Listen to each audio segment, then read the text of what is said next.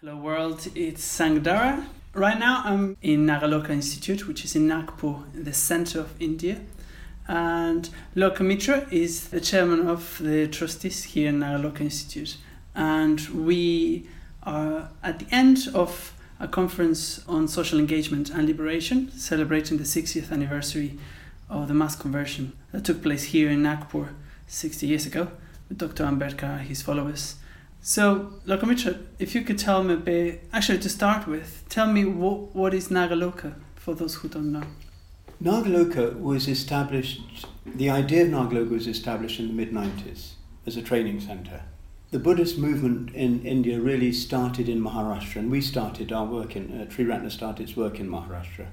But after Dr. Ambedkar's, the anniversary of his centenary in 1991, interest spread all over India among scheduled castes and other discriminated groups in him. But we just couldn't go everywhere. So we decided to set up this training institute here to invite people from different parts of India to come and train with us for some time and then go back and share what they've learned. We developed buildings and we developed local training, but we didn't actually start the All India training until 2002. So now we're in our 15th year or something like that. And we have here, our main work is an 8-month introductory course to basic Buddhist practices and teachings. And we've had so far over 1,000 people attending this course from 24 different states, which is virtually all over India, mainly young people. We also have a BA course in Buddhist studies and Dr. Ambedkar studies for those who want to stay longer and take it further and get a degree. That's only just started recently, and that's part of Nagpur University. So the training is the first thing. The second thing is developing our network of ex-students or alumni. So we try and give those who want life skills, English, Chinese even, computer studies. We run regional conferences for them. We run an annual conference here. We run regional retreats. And we're now looking at ways in which we can more systematically strengthen the network and help develop local leadership, help train people who want to take a lead, and so on. So that's the second part of it. The third part of it is as a centre of interaction for Buddhists throughout India, and also for Buddhists in India, especially followers, people inspired by Dr. Ambedkar and foreign Buddhists, because Buddhists abroad know very little about Dr. Ambedkar and his conversion, his movement. And they come here and they see, and invariably they get very, very inspired, and it has an impact on them. And also it's very important for people here to have contact with other Buddhists abroad, because they have no brothers and sisters, no one close to them in India, as it were, having been, so-called untouchable in the past. And then lastly, it's a pilgrimage centre. We have our beautiful walking Buddha, so we get thousands of people coming, paying their respects, their devotions to that. So that's what Nagaloka is all about. That's a very good summary. Yeah. Also, so of course, this is all run by Sri Ratna, and we have local Sri Ratna activities, but in a sense the local Sri Ratna activities aren't the main thing, because there are other local Sri Ratna centres around here, but it's all, of course, run by members of the order. So all this is a manifestation of Sri Ratna work. And tell me a bit about the conference that we've been part of in the last few days. How did the idea come about? And I'm a member of the advisory body of INEB, International Network of Engaged Buddhists, and they've been incredibly supportive and appreciative. And apart from Sri Ratna, they're the only network really that's really sort of appreciated what we're doing here in the situation among Dr. Ambedkar's followers.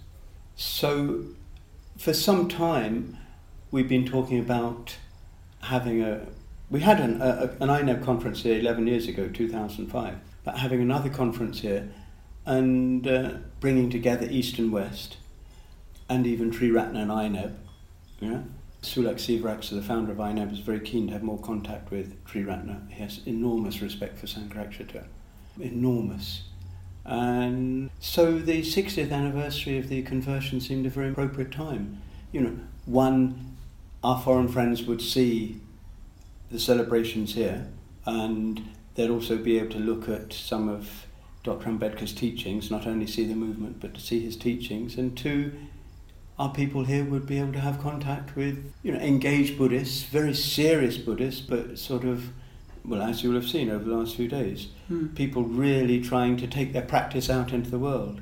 So and I personally love these situations of interaction and discussion and so on, because I think this is what, in a sense, this is what it's all about. Yeah. For those who are not here, could you describe a bit what the program was designed, what was maybe the thinking behind the parts? Well, the thinking behind the conference, basically, we took three aspects of Dr. Ambedkar's approach. I mean, these are aspects, as it were, that I've sort of taken from my own understanding. One can look at his approach in different ways. But firstly, there was Dhamma as empowerment. And this has been always my experience here since the moment I came to India.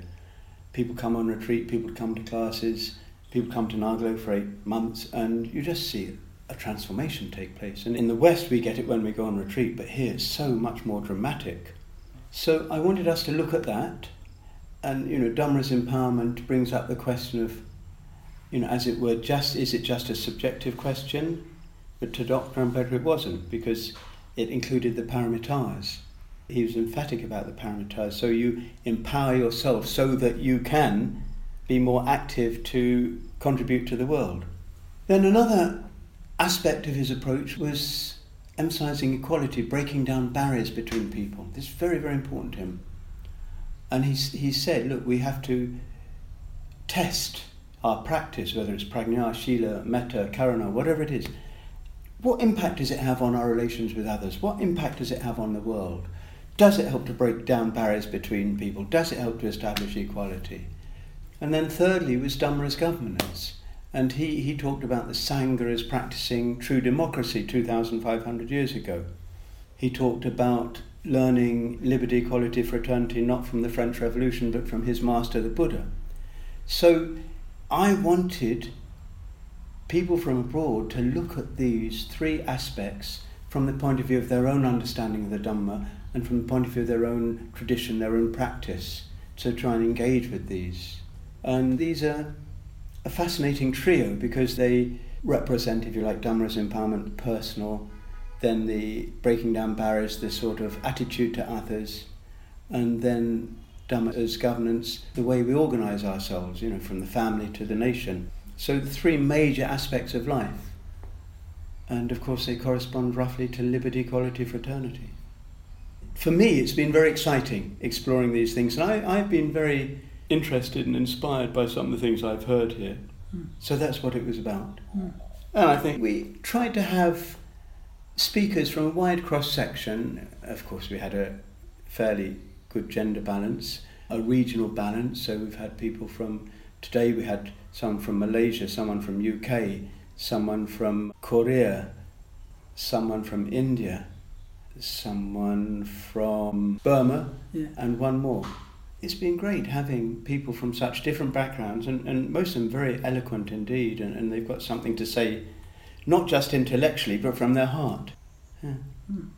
Can you describe everyone, like what was the daily program? I think many people would meditate in the morning around 6:30, but then we started our program at 9 o'clock. So we had a brief introduction to the day, refuges and precepts, sometimes something else.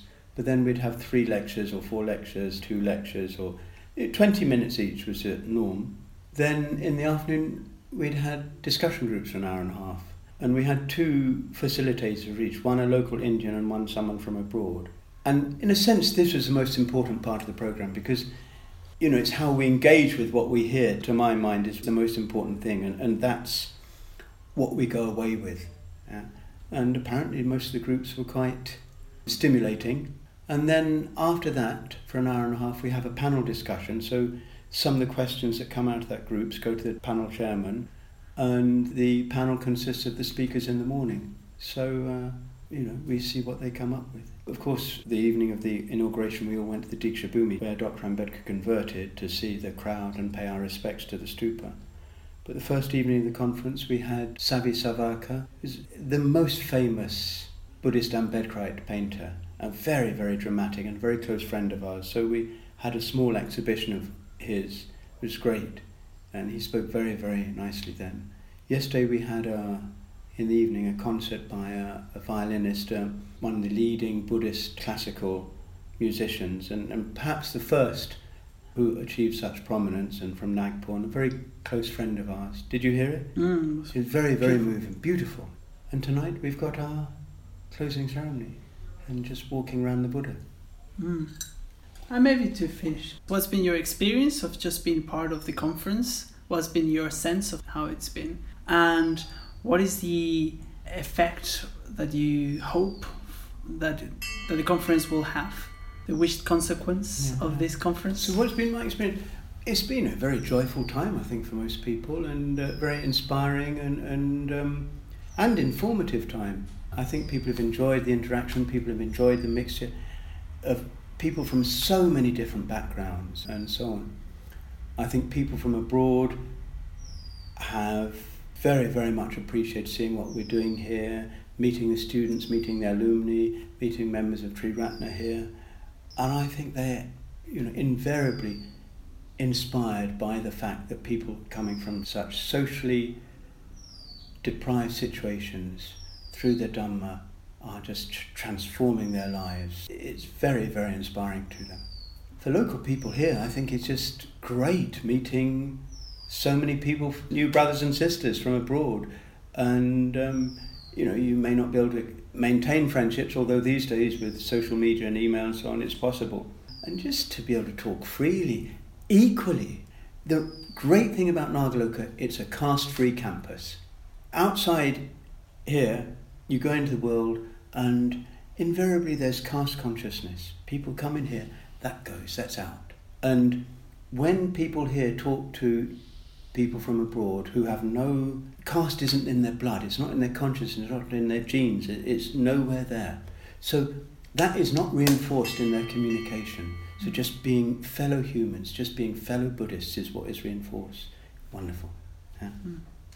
So where will it lead? Well, I think it's just part of a process of what we've been doing since we started Nagaloka, but I think it will add impetus to it. 11 years ago we had an INEB conference, and before that we had a 2-day conference on breaking down barriers between followers of Dr. Ambedkar and others. And I think this theme is greatly strengthened by this conference, and I think it will help people abroad to appreciate much more the significance of Dr. Ambedkar, his teachings, and what we in Triratna are doing here. Brilliant. Thank you very much, Lokamitra. Good, great.